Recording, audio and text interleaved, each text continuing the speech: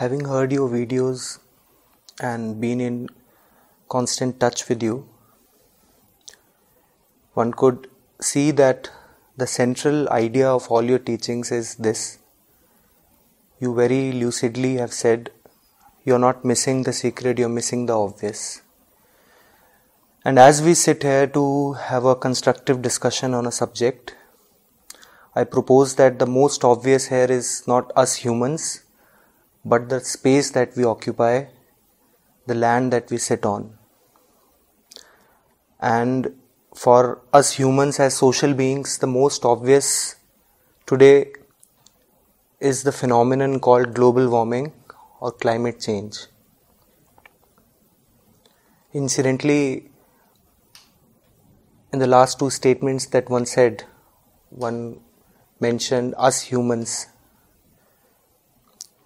The scientists, the researchers, the socialists who have tried to study this phenomenon have said, have averred, and polemically argued that the sole cause of this phenomenon is human. It is an anthropocentric issue. And by the virtue of being in touch with you, one can also understand that spirituality too is anthropocentric. It places mind at the center. Today, this evening, let's talk about spirituality, climate change, and this anthropos, this human. And Udit ji, all right, what is it that you want to talk about? We know man. We also know this thing called climate change or climate catastrophe. What is it specifically that you would want to discuss? While going through some articles on the internet and a few science journals, I came across some kind of news which was very much alarming for me. And somehow when I look at the world around, when I look at the social media, when I look at the people having their discussions in the cafeteria, I usually never find this topic there. And I have a few news articles with me, some headlines that I want to... You mean you don't find them discussing climate change at all these public places, cafeteria, malls and all these places? I think it's very much in vogue now. People are discussing. Recently when this climate strike thing came into discussion, since last, I guess, 20th September, 27th, this was very much in the news. But before that, people usually... This has been highlighted recently. But even before that, it's not something unknown or unheard of. People are talking about it. It's not that the discussion tonight needs to be related to raising general awareness on the topic. Let's go a bit deeper into it. See, what is it that you want to understand about it? Let's together explore. But still, I feel one thing here, that maybe in the public purview, the intensity of the problem, the very magnitude at which it is hovering over us, it's not very much clear. Okay. So for example, I was going through one of the science journals and I found a very article from a United Nations Institute, and there they were speaking of that if we actually want to stop some irreversible change happening from climate change, we just have only 11 years to take action. Okay. And just after that, I came across a BBC report, and there they said that when we say 11 years, we think as if we have a lot of time. But to achieve that target of 11 years, we need to act right now. And to have those policies intact, we have just 18 months. Okay. It is from the time when this article was written. Right. So basically, they were referring to 2020.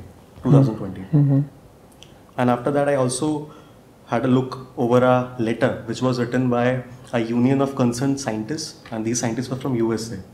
They had written a letter in 1992 when initially climate change was actually for the first time came into the international debate. And there they wrote an letter, and there they said that if we are not going to take some actions, some measures, in coming years, then this will be a huge issue, and saving people from those catastrophic disasters would be irreversible and irreplaceable. And recently in 2017, they wrote another article that even after raising that first warning, this time 15,000 scientists came together and wrote that article. And there they said that even after that first warning in 1992, at this point in time till 2017, all the graphs are rising towards the sky. So even when the common man at times is speaking about this issue, or maybe we are having so many summits and so many conferences where we are taking pledge and also talking about cutting emissions and everything, I do not see that very intensity in their daily actions maybe. So do I gather from your statements that the phrase climate change has entered the popular vocabulary, the popular culture, yet on the ground very little action seems to be taking place, and even if action is taking place, it is largely symbolic and is not yielding any concrete results. Do I gather this? All right. Yes. So now, what is that want to say? Even when we go further into this, we'll find that the kind of things that are in the public purview, that doing these things will save us from climate change. Right. I see a lot of strikes, demonstrations. I see people wearing T-shirts. I see them raising placards. Yes. There I see that people are talking about things like, maybe having your ACs at 22 degrees Celsius, 24 degrees Celsius. Right. But that's useful. That's useful. Yes. Apart from that, people will speak of maybe using public transport, and that too is useful. Yes, it definitely is. And maybe they speak of not using plastics, and that is very much useful. That's nice. Yes. That's also a problem. But even after that, I actually went further into researching, and there is a particular organization which is by the name Climate Action Tracker. Right. And according to them, at this point in time, the kind of measures we are taking, it is going to take us to 4.1 degrees Celsius of global warming by the end of the century, and which is totally beyond the permissible limit, or rather the one we are aiming at, 1.5 degrees Celsius. So what I hear from you so far is this, that the alarm bells were first rung sometime in the later half of the last century. 1970s, 1980s was the first time when some scientists first raised the concern, and since then the intensity of the call from the scientific community has only risen, and it has reached popular culture now. It has penetrated popular media. People are talking about it. Teenagers and kids know about it, and yet you see a bleak future. Why do you say so? When everybody is talking about it, when you see people coming out in the streets, holding strikes, having demonstrations, conducting awareness camps. I met a bright fellow. He handed over a pamphlet to me, and it spoke about all the right things. So isn't it encouraging that these things are happening, and the public at large is now much more aware than it was, let's say, 2 decades back? Maybe it is increasing, but it is not increasing at the rate the catastrophe is increasing. Okay. So that's what you want to talk about. All right. So what you are saying is that what is happening really on the ground, beyond all the banner work and all the studio work and all the headlines and TRPs, is very little and very late. Is that what you are saying? Yes. All right. So what is it that you want to now know? Why is it so? Why is it little and late? Both. Why is it so little and why is it so late? Why is it happening in the first place? Unless you first want to know why it is happening in the first place, how would you be able to mitigate it? Why do you think it is happening? It what? The whole phenomena of what you call as climate change and the related problems, collapse of ecosystems, biodiversity loss, loss of forest cover, and so many other things. Do we really need to talk about that, or are we beginning with the assumption that people are aware? No, I think we need to first of all understand where is all of this coming from, because we didn't see this happening since the advent of civilization. Anthropogenic climate change is a very, very recent thing. Less than 2 centuries old, right? It came along with the Industrial Revolution, and it made its presence felt only in the last century. Before that, there is no evidence, no trace, and actually no global warming. Why is it happening, first of all? Why do we see it happening today? I find this word very interesting, anthropogenic, because here we are not just talking about this particular emissions that are happening, but also the worldview that we have. Because to us, everything is for our use. Okay. So we had industrial revolution. So Yes. the major purpose was increasing the productivity, so that maybe the people can be employed. The goods must reach to the masses, maybe in lower cost and everything. Right. And right from there, it is simply increasing and increasing. The population is one more indicator towards that. The human population has been increasing since that time. So, sorry for interrupting. Has something special happened in the last 200 years beyond the mills and the furnaces and the emissions? Something special? Why do we see this thing happening today itself? If it is related to man, do we want to say it is related to man's mills or related to man's mind? We would be tempted to say it is related to man's mills. Since the mills took over, we have started seeing a lot of carbon and sulfur and nitrogen in the air.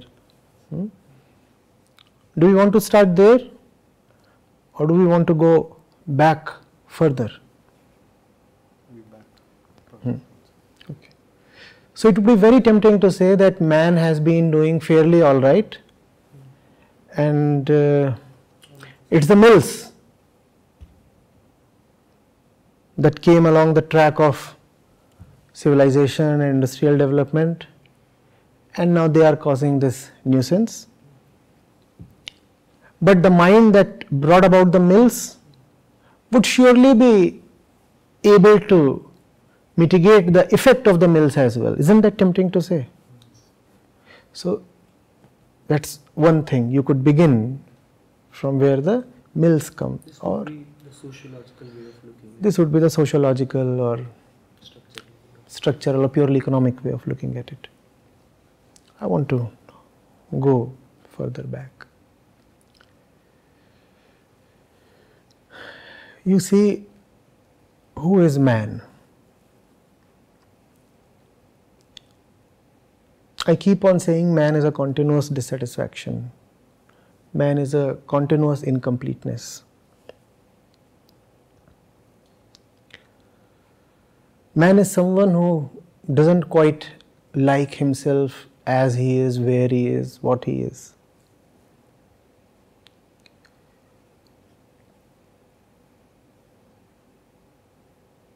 That's how man is.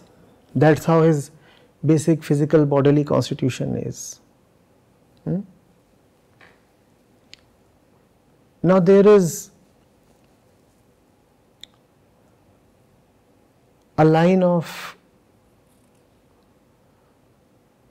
thought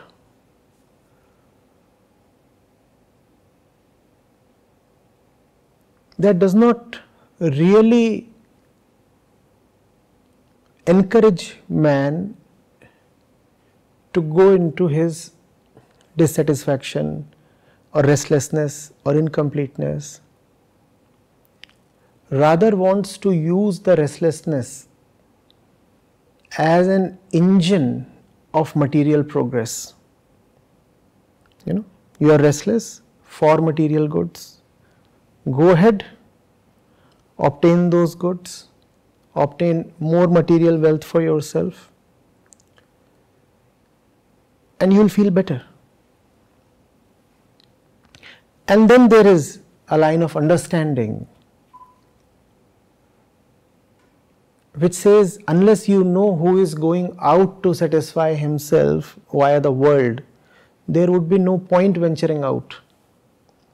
Don't you first want to know who you are and what your motivation is and where the whole thing is coming from? And then you may proceed with whatever you want to do. Obviously, you have understood we are looking at the Occidental modes of perceiving the self and the world.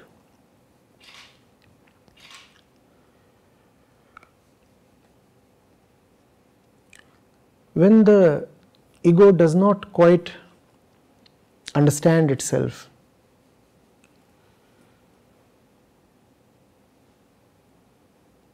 then it has no option but to proceed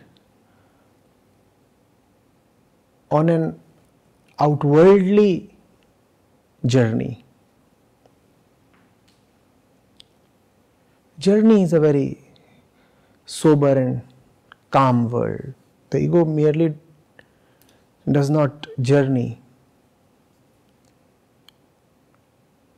It tramples, it devastates, it blasts away everything that comes its way. It wants to be satisfied. In other words, it wants to be happy. It wants to be happy using material.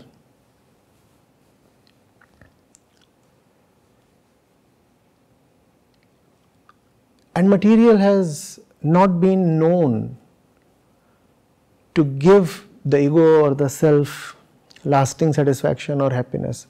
So the result is more and more consumption of whatever the ego can lay its hands on.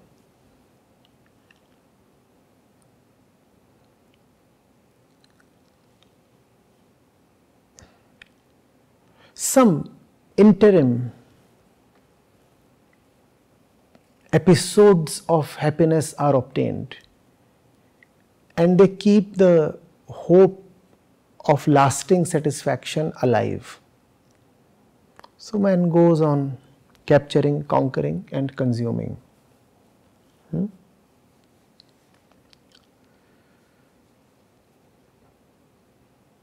What does man capture? What does man conquer? What can he consume?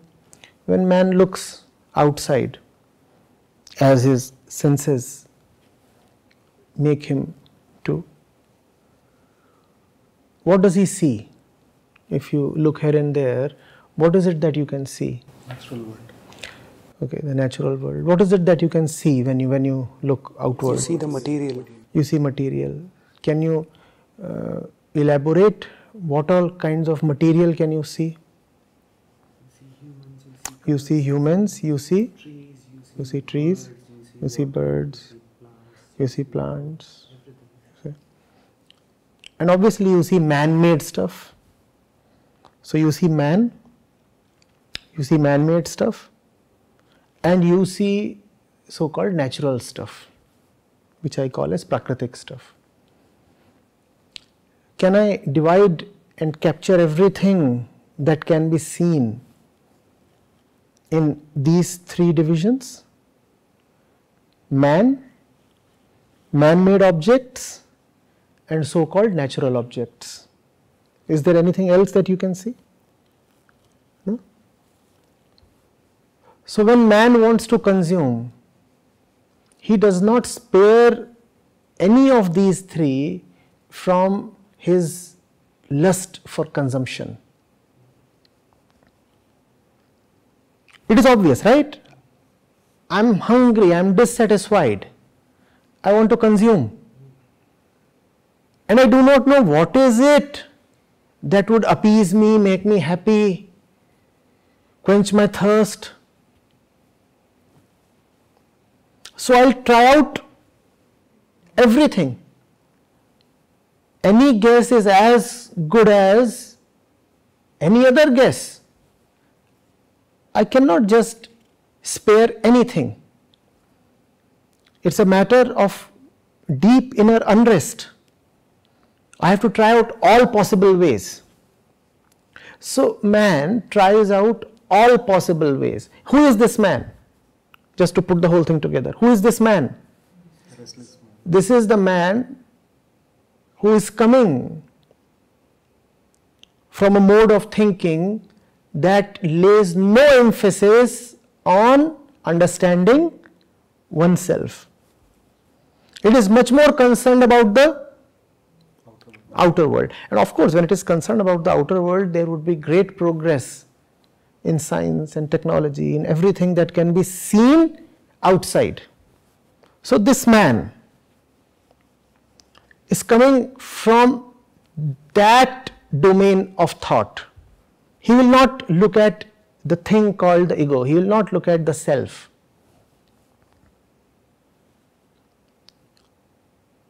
It's not very interesting and it's tedious. Why look at the self? Also, it is humiliating at times. Especially if you are a philosopher. It is great to philosophize about this and that. But if you start philosophizing about yourself, it doesn't turn out too good. So you want to think about, oh, money, masses, dialectics, nations, communities, modes of production, what not. You want to think about all these things. What is it that you want to strictly avoid? You want to avoid looking at yourself. Firstly, that is not very interesting to the uninitiated mind. Secondly, it can turn out to be humiliating. You can have a lot of grandstanding when you point fingers at this and that and say, I know who you are, I know who you are. There is no grandstanding when you look at yourself and say, I don't know who I am. So, it is a compulsion with this man who comes from that line of thinking to keep proceeding only outwards, and he finds these three categories outwards. There is man, there is man-made objects, and then there are the trees and the animals and the rivers and the mountains. What is he going to do with all these three categories? Can he spare any or either of the three? Why must he? Why must he? Try out everything. He'll try out everything because he does not know anything. When you do not know anything, you have no option but to try out everything, obviously. When you do not know where a redemption lies, you will knock at every door. And these are the doors that are available to the man who proceeds outwardly in order to make himself happy. If I am proceeding towards the world to make myself happy, these are the three domains I'll encounter. I'll encounter human beings, I'll encounter animals, birds, rivers, trees, and I'll encounter man-made objects, cars, buildings, clothes, gadgets. What will I do with all these? What option do I have? Do I have an option? I'm hungry, I'm unhappy, and I don't know from where would happiness come. So do I have an option? What am I going to do with all these three? I'm going to eat them up. That's what man has been doing, not since the last 2 centuries, not since the mills came about. He has been doing this since he has been known to be conscious. That's what he has been doing. He wants to eat up everything. Now what is the result then? When man eats up man, the result is population. What is this population? The woman goes out and eats up the man. You have babies. The man goes out and wants to eat up as many women as possible. You have babies. Right? So, from the drive to consume, first of all, come babies when the object of consumption is a human being. Right. The next object of consumption is man-made objects, because they too are available. Why must I spare them? So, when man wants to consume man-made objects, the result is he guzzles up fossil fuel. Give me more diesel, give me more petrol. Where else would the energy come from? I want buildings. I want to consume, and whatever you want to consume has to be firstly manufactured. How will I manufacture it if I don't have energy? And energy from any of the sources, as we currently know, is carbon intensive. Even the so-called green energy has a strong carbon footprint when seen in totality. So, when man consumes man-made objects, again the result is more consumption and more carbon. And then man says, I will consume the natural world as well. Why should these folks roam about happy and untouched? Maybe they can make me happy. Maybe they can make me happy. How about some beef? How about more corn? How about turning a great banyan tree into a bonsai? I want it in a little pot. I'll keep it in my bedroom. Are you getting it? How about developing a delectable waterfront by the side of a great river? I'll go there and satisfy my senses. And what is the waterfront all about? Tons and tons of cement. Tons and tons of cement. I'll consume everything. And if you will look at these three types of consumption, you will understand what climate change is in all its totality. Nothing drives climate change except these three. Man consuming man, and when I say man, I mean mankind. It's not a gender specific thing. When I say man consuming man, that gives birth to unsustainable populations. When I say man consuming man-made objects, that is what is meant by, generally meant by the level of consumption. And when I say man consuming the natural world, that is what is meant by loss of biodiversity, excessive fishing, extinction of species, and whatnot. So that's the overall framework. You cannot look at any small part of it. You have to go to the very basis of it. The very basis of climate change is the constitution of man himself. It is not a specific activity of man that is leading to climate change. And do grill me on this. I just don't want to go away untested. I want both of you to question me on this. I would love to have a clearer understanding. But this is my thesis so far. The very constitution of man is such that he is bound to destroy everything. It's just that sometimes he calls his destruction as construction. Real construction is something totally different.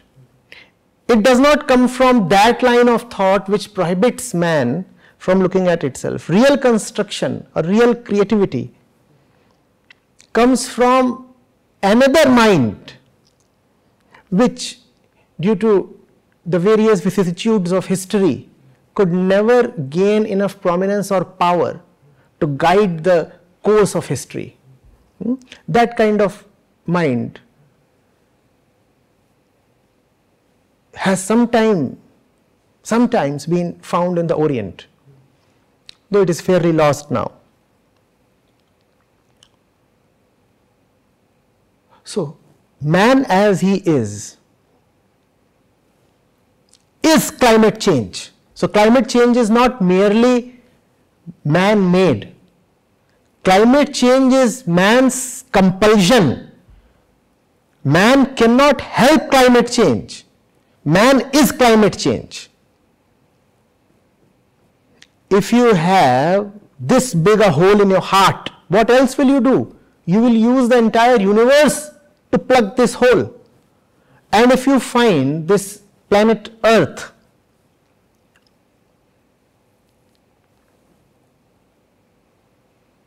too little to fill up your hole, then you will proceed towards other planets. Of course, man is the only animal blessed with intellect. So you can do that. You can do that. You can now go and colonize Mars. And you can say, we have eaten away whatever there was to be eaten on the Earth. Now it's the turn of another planet. Gobble it up.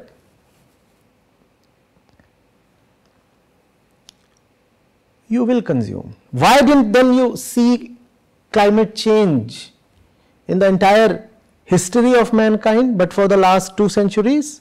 Because man's science and technology were yet not developed enough to show their true colors. Science is not something that happens suddenly. Science is gradual. It is a body of knowledge that travels from generation to generation and scientist to scientist. One scientist stands upon the shoulders of the other, as someone famously said. It was not about the intent, it was about the capability. Very right. The intent was always there to eat up everything available. He didn't have the weapons in his hand. The weapons were not there. Now the weapons are available. The weapons have become available only since the last 100-200 years. Now the weapons are being used. Had the weapons become available, let's say by some freak of nature, by some freak of history, at any time over the last several centuries, the result would have been the same. The result would have been just the same. Man is fundamentally an animal and far worse than an animal. An animal is all right in the confines of the jungle. He wants to eat things up, but then he wants to eat only in a limited way, and his hunger is physical rather than psychological. So when a gorilla gets a fruit, the fruit is enough. When a gorilla gets a fruit, the fruit is enough, because the hunger is in the stomach, not in the mind. Man's hunger is not so much in the stomach, it resides in his mind, and no fruit is enough when it comes to the mind. So man has been destroying everything he can touch. And climate change is the most recent, the most devastating, and probably the most final symptom of it. Are you getting it? So that's how I would look at it. Obviously, what I have just muttered is far too sketchy, scattered, and incomplete. So over the course of this discussion, we need to improve it, fill it up with details, and take it deeper. But I have a strong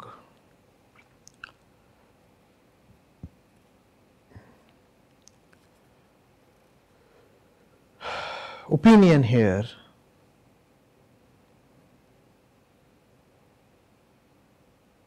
that superficial attempts to tackle climate change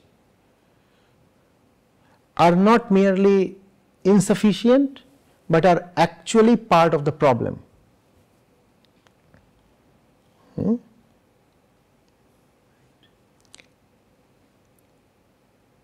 And superficial attempts will always be there when the understanding itself is superficial. If you do not understand what climate change is, how will you tackle it? Climate change, I say, is the most devastating, most complete, and the most final expression of who man really is. Very lucidly explained, Acharya, and that was indeed very radical to those who are involved in the climate strikes that are ongoing right now. If one could scrutinize your thesis statement, basically you are saying that the intrinsic nature of man/humankind/mind is that it is going to be violent to anything that is seemingly an object to it. Am I to infer that you are saying that there is a divide between the inside and the outside, and this journey, which is not really a journey, which is an exploitative journey, is outside, and because it is not inside, hence all of this is happening? So what is the way to really go inside? Man lives in ideas, does he not? Animals don't live in ideas.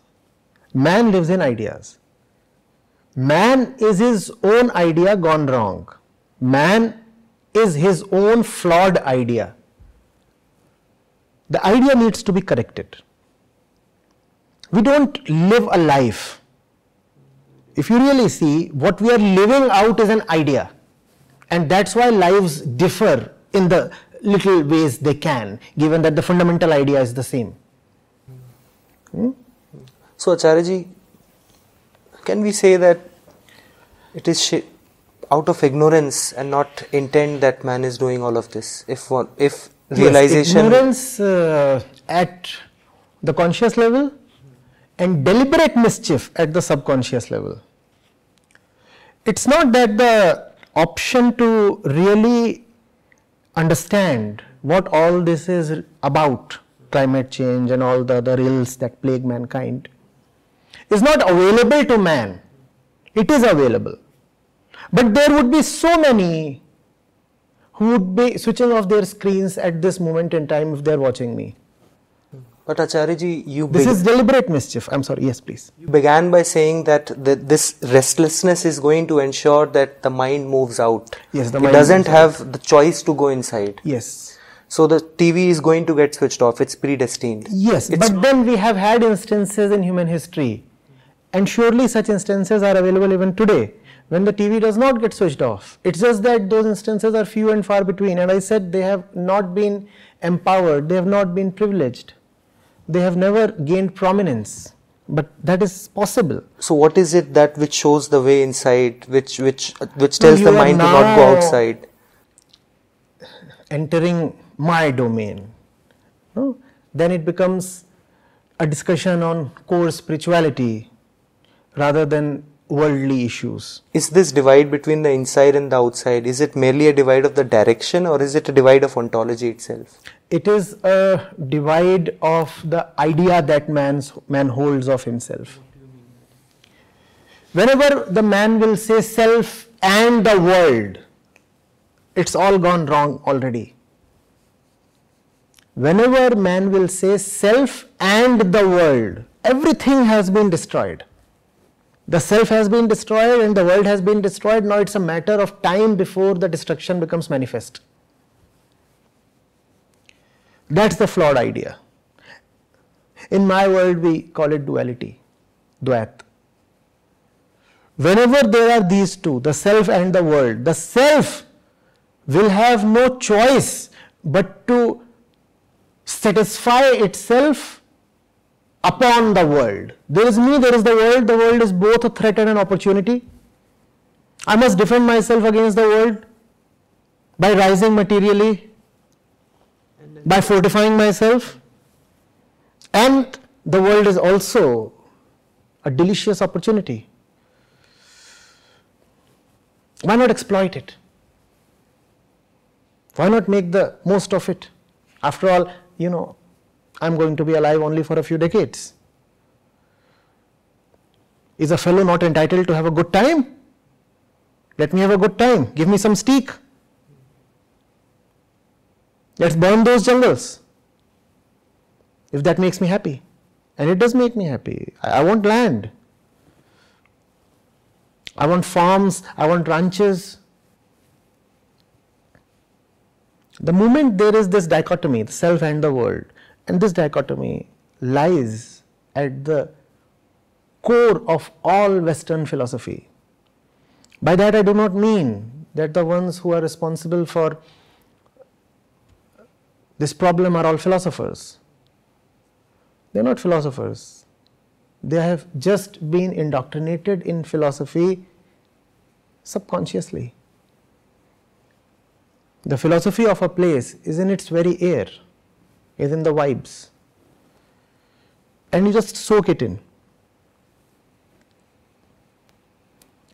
The central problem is man's idea of himself. Till man keeps calling himself as an entity distinct from the world, as someone who has come to the world and will one day depart from the world, he is bound to have a hostile and exploitative relationship with the world. Pardon me, Acharya ji, I'll just take the discussion slightly backwards. From where do you draw this understanding of the man, of this restlessness, of the inner compulsion to go out and exploit? I just observe. Do you draw it from self-observation or from the scriptures that... The scriptures validate what I see. The scriptures too have arisen from observation. It's very easily observable. Every bit of consumption that man does is carbon intensive, is it not? And of the three legs of consumption that I just mentioned, consuming man-made stuff, consuming trees and animals and fish and mountains and trees and rivers, and consuming other men and women. Nobody wants to talk about this elephant in the room, consuming other men and women. And when we take this discussion further, we'll probably be a bit surprised to see that it is this leg of consumption that is the most responsible for the climate adversity that we see and is the most ignored one. Do I call it ignorance? Do I call it deliberate mischief? People talk about cutting down on consumption of air conditioners and cars. People also talk about planting trees and not cutting down trees. But nobody wants to talk about the gorilla in the room. Well, there are many, but the biggest one. Nobody wants to talk about the consumption of one body by another body and the happiness that it seems to bring.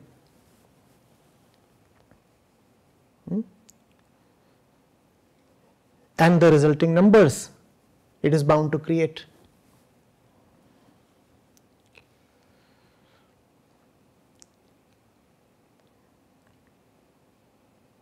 And all animals do that. Man is not the only animal who does that. It's just that man is intellectually much more capable. His intellectual ammunition is devastating. So he does that on a scale that is just not possible for animals. Animals too consume the bodies of fellow animals. Animals too consume trees and mountains and rivers. They do that, don't they? But man does that on a much greater scale, and animals feel satisfied once they have done what they have done. Man's problem is, in spite of consuming fellow human beings, gadgets, and trees and rivers and animals on a scale that is 1,000,000 times bigger, he still does not feel satisfied. I want to interrupt in between. With the entire discussion up till now, you used two words initially, that man is bound to do this if he has that kind of outlook towards the world, looking at the material world, and also that it is in this very constitution. The moment I hear these two words, it feels like that as if the man who's just looking at the outside world has no capacity to stop at these three consumptions, these three levels of consumptions. But as I move forward with the data and everything, I see that since 1960s, the rate of population increase is decreasing up till now. And it has also been seen that if, especially women, are educated even in the worldly stuff, in the basic economics and everything, it has been seen that fertility rate increases as their education increases. For example, if a woman is just maybe studied till graduate level, the fertility level is high. If the woman is postgraduate level, the fertility level is low. So somehow it gives a promising fact. What do you say about the carbon footprints of those nations, Udit, where the fertility rate is the lowest? Let's talk about the US, let's talk about Europe. Obviously, right? The fertility factor there has come down to 2.1, 2.2, sometimes even below 2.0. So their carbon emissions must have surely now decreased, and they must be surely now very, very green countries. That's the thing with consumption. If you don't consume one thing, you will feast on something else. So there are the poor countries. They don't have goodies to feast on. They don't have gadgets and the buildings and the cars and all the goodies. So what do you find there? You have population there. And then you have countries where the population growth has been limited, yet there is unlimited carbon release. So it's not about population, it's not about gadgets, and it's not about vegetarianism or veganism. It is about man's fundamental tendency to see himself as incomplete and take care of that incompletion through consumption. Till you do not address that, man will consume. So you may have a man or a woman in Japan who is now empowered, literate, has all the means to take care of his or her fertility. So you don't find much population growth there, but has that, I'm asking you, resulted in an overall shrinking of the carbon footprint? Not at all. Because if you do not want to have happiness through kids, you will have happiness through gadgets. In fact, it is because you want to have more happiness through gadgets, so you refuse to have kids. You say, oh, kids are such a hassle. I want to live life and enjoy life and have the big life. So you don't have kids, but what are you doing? You are going ahead and exploiting the entire world and releasing carbon. You will release carbon in some way or the other. If not through begetting kids, then through doing something else.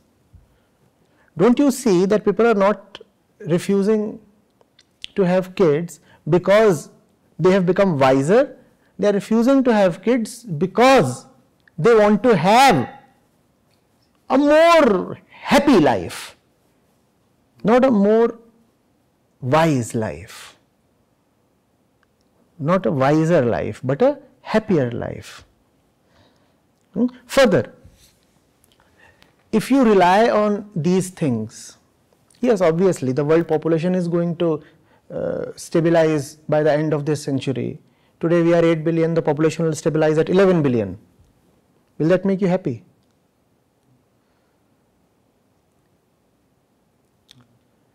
There is not going to be a fall. We are talking of still moving from 8.5, 8 to 11. We are not in 8.5, we are 8. We are at 8 and we are talking of moving to 11. And we were 2.5 in the 1950s or 1960s. From there we have come to 8 and we are traveling to 11. So it is not that literacy and material welfare and accessibility to birth control measures has a greatly positive effect when it comes to climate change. A country develops, the fertility rate falls, but the carbon footprint expands. Have you not seen it? The country develops, the fertility rate falls, but nevertheless the carbon footprint expands. So those who talk of population alone are mistaken. Those who talk of material consumption alone are mistaken. And those who talk of food habits and food choices alone are also mistaken, because none of them is seeing the bigger and total picture. None of them is seeing that eating animal flesh and feasting yourself on your wife's flesh repeatedly are somewhere the same thing. None of them are seeing that your tendency to go to the mall and buy the latest gadget and then go to the food court in the mall and have the most delectable meals is the same. Is it any coincidence that a shopping mall offers both? You can have everything nice to wear, you can have everything nice to watch, and you can have everything nice to eat. And we very well know that food choices are responsible for probably a third of all carbon emissions. Are they not? Where are food choices coming from? Food choices are coming from exactly the same place this uncontrolled population is coming from. Food choices are coming from exactly the same place our obsession with GDP growth is coming from. They are all coming from the center that says happiness can be had through more and more stuff. The stuff could be a kid in the family, the stuff could be the latest recipe on the internet, or the stuff could be the latest laptop in the market. But it's all about stuff. Nobody wants to talk about man's tendency to have stuff. And even if you don't want to go that deep, because it becomes, uncomfortable, at least talk about the most important leg among these three legs, the one that we are deliberately ignoring. Talk about the taboo that living single is in most of the world still. Talk about the concept of the full nest that pervades the developing and the developed world much the same. I am there, I have a woman in my life, and I must have a couple of kids, That's what makes for a happy life. And obviously a house full of goodies to keep the 3 or 4 of us happy. That's global warming for you. The happy nest, the concept of the happy family. It seems that in the upcoming episodes we won't be talking about global warming as such. We'll be dealing... No, we need to talk about that, and we need to substantiate what we have just said with facts and figures. Otherwise it remains a mere man's opinion. But Acharya ji, if the tendency to go out instead of looking in is there, what facts, what figures will convince? At least we should know what is the result of going out. About that you can have facts and figures. I see Udit is already ready with so much. Surely these are not stuff or data pieces related to meditation. It's about what results when man proceeds on this wild adventure called the pursuit of happiness. Global warming is the result of our various pleasures and happinesses. Till the time we keep thinking that the objective of man's life is to be happy, and happy in an external way, you will have climate change and you will have this 6th or 7th mass extinction that is very much upon us. But as we see, the timeline that we have to act is very small. And that is why we must talk about the real thing. Half-hearted or superficial measures are not going to work now. You cannot have somebody set his AC to 22 instead of 16 and then feel proud that he is contributing to the climate movement. That is mere self-deception. All right. So we have to go to the core of the problem, see where everything is coming from, and there we might be able to discover something authentic. I don't know yet. I too will discover that as I speak to you in the course of this conversation, right? We have laid the foundation. We will inspect the foundation, we will check it, we will verify it, and then we will try to raise something on it, right? But we do realize the magnitude of the project because the man is on a pleasure trip, and just amid the pleasure we are going to nudge him and say, dude, stop that. Obviously. You need satisfaction. But if you are looking for it where you are currently looking for it, then the results will be what they currently are. We need to find out an alternative. And we don't need to just go berserk and blind. We need to substantiate every step with as much data as possible. All this needs to be shown and discussed and provided to the audiences who would be listening to this. Right? We'll be doing that. And yes, it's a good beginning. Let's carry forward it.